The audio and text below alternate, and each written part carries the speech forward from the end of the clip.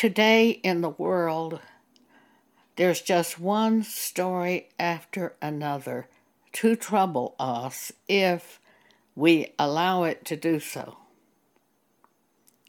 There are shortages of various items. There is constant conversation about the rising cost of fuel, food, and other items. All of these things will be very troublesome to you unless you really understand this truth from God. The Apostle Paul said in Philippians chapter 4, verse 19, "But my God shall supply all your need according to his riches in glory by Christ Jesus." What does that mean? How will God supply all our need? When we were born again, God put his Spirit in us, the Holy Spirit. And the Holy Spirit teaches us all things, reminds us of everything Jesus has said, guides us into all truth, and shows us things to come. Those scriptures telling of this are in John chapter 14, verse 26, and John chapter 16, verse 13. So very often before the need arises, God provides it by bringing to our attention certain things to do. He might have us move from one place to another. He leadeth us into green pastures, not dried out pastures, green pastures, where there is plenty of everything we need. He leads us beside the still waters. He provides all our needs. How? By Christ Jesus, the Word of God, and the Holy Spirit that's in us, who leads us to do certain things.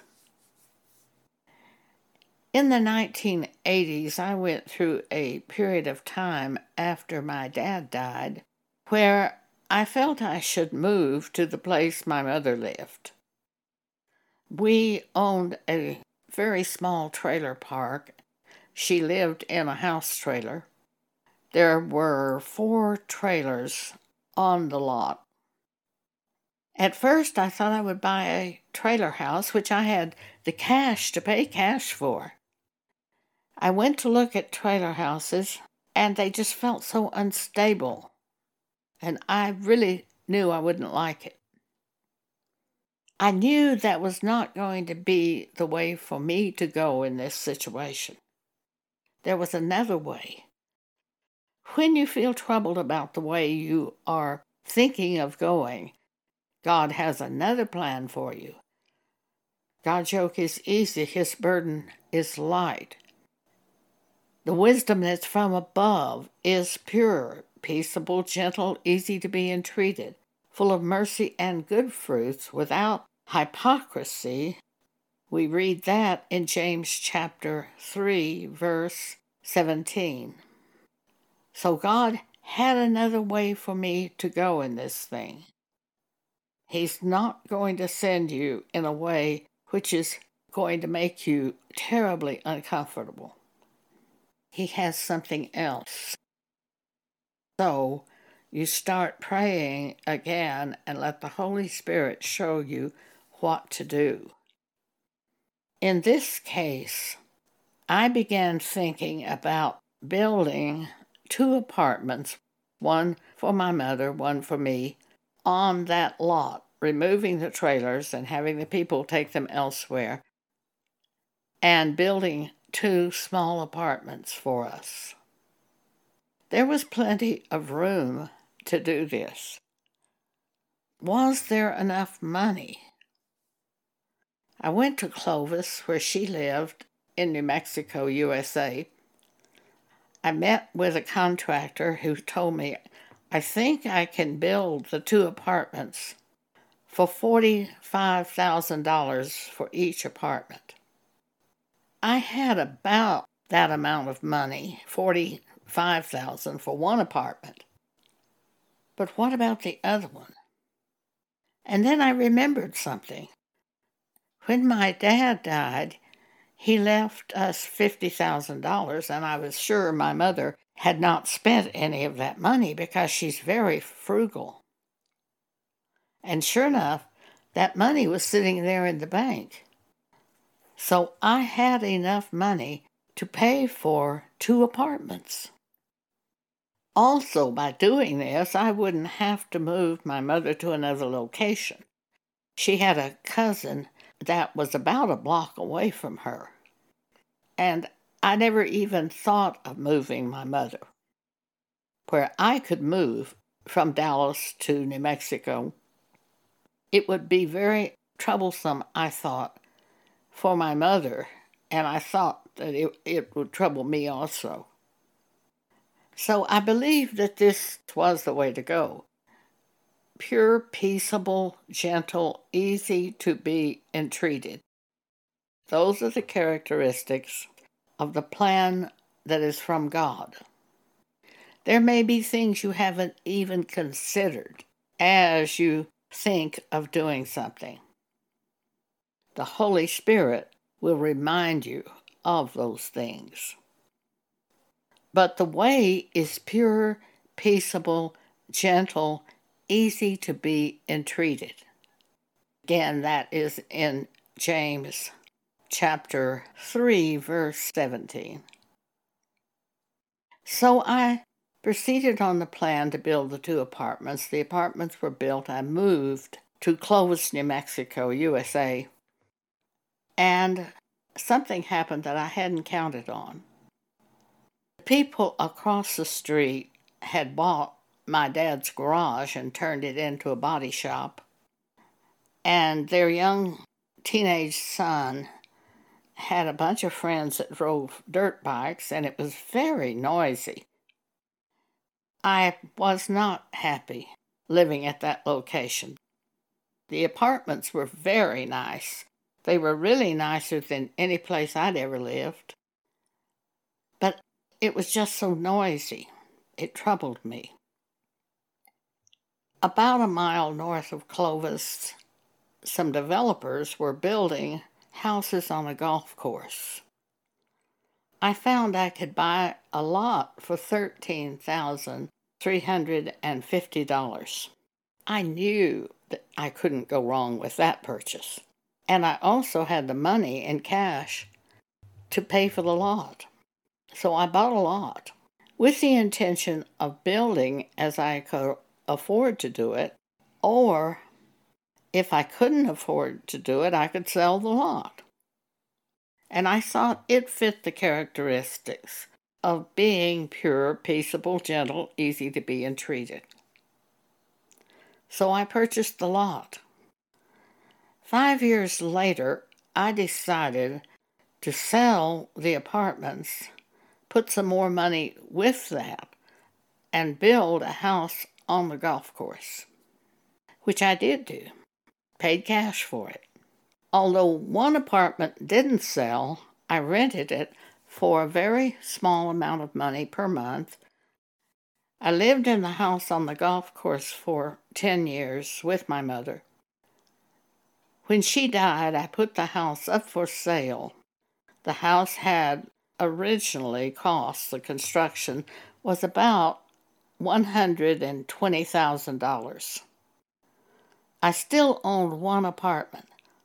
At that exact time, they were having a housing boom in Clovis, and the house raised in price to $227,000 from the original $120,000.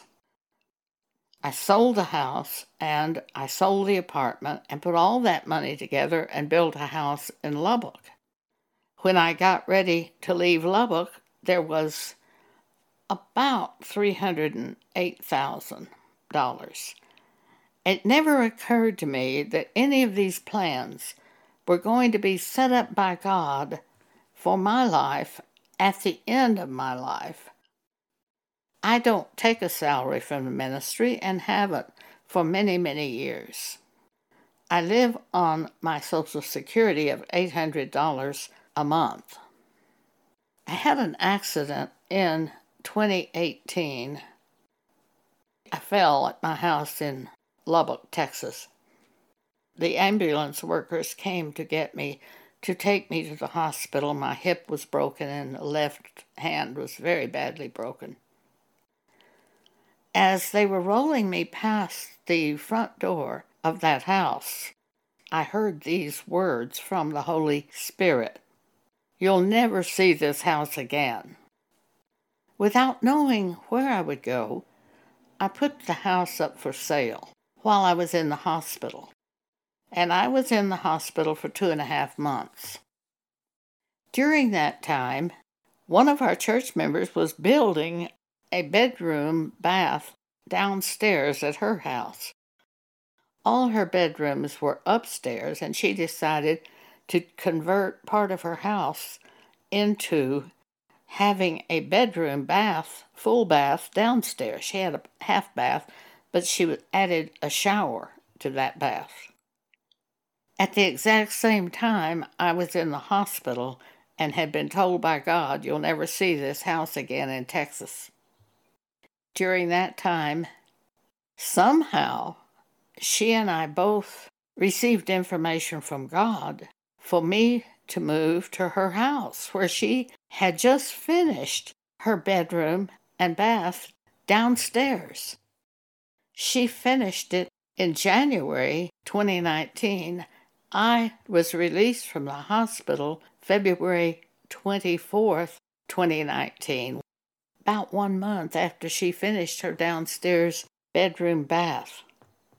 And it was worked out that I would move to her house, at least temporarily. And then when my house in Texas sold, if I needed to, I could move to assisted living in Colorado.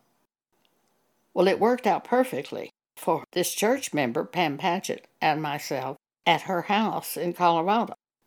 She had more money as a result of my living there. I didn't have the expenditures of the house in Texas. Soon as the house in Texas sold, I could reimburse Pam for all of her expenses, reimburse myself for all of my expenses, and each of us had money. And I had money in the ministry account so that if I needed to move to assisted living, there would be money in that account. You see, God supplied all my need, and all of our church members' need. Even before the need was visible, a way was being made to take care of the need that was going to come. In the year 2021, the devil attacked me with thoughts. What if you get to where you can't walk? You can't live here if you can't walk. What will happen to you if you can't walk? And I cried out to God, "Oh, God, help me."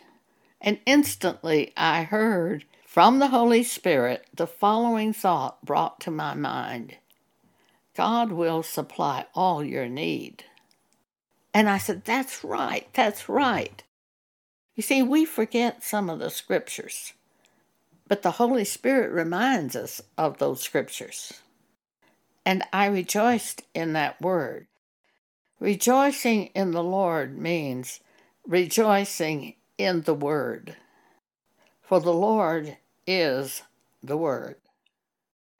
So if you are in a situation where you can see that you can't keep paying those prices for gasoline, maybe there's another way for you to go.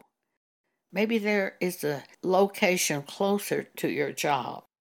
Maybe there is a move planned by God to another city.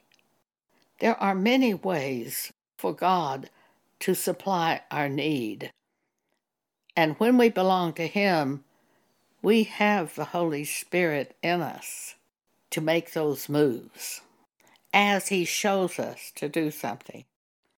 So if you're in a situation like that, just pray and ask God if there's anything you should do. One time I heard from God this word: one step at a time, it is enough. Thank you for letting me share this with you today.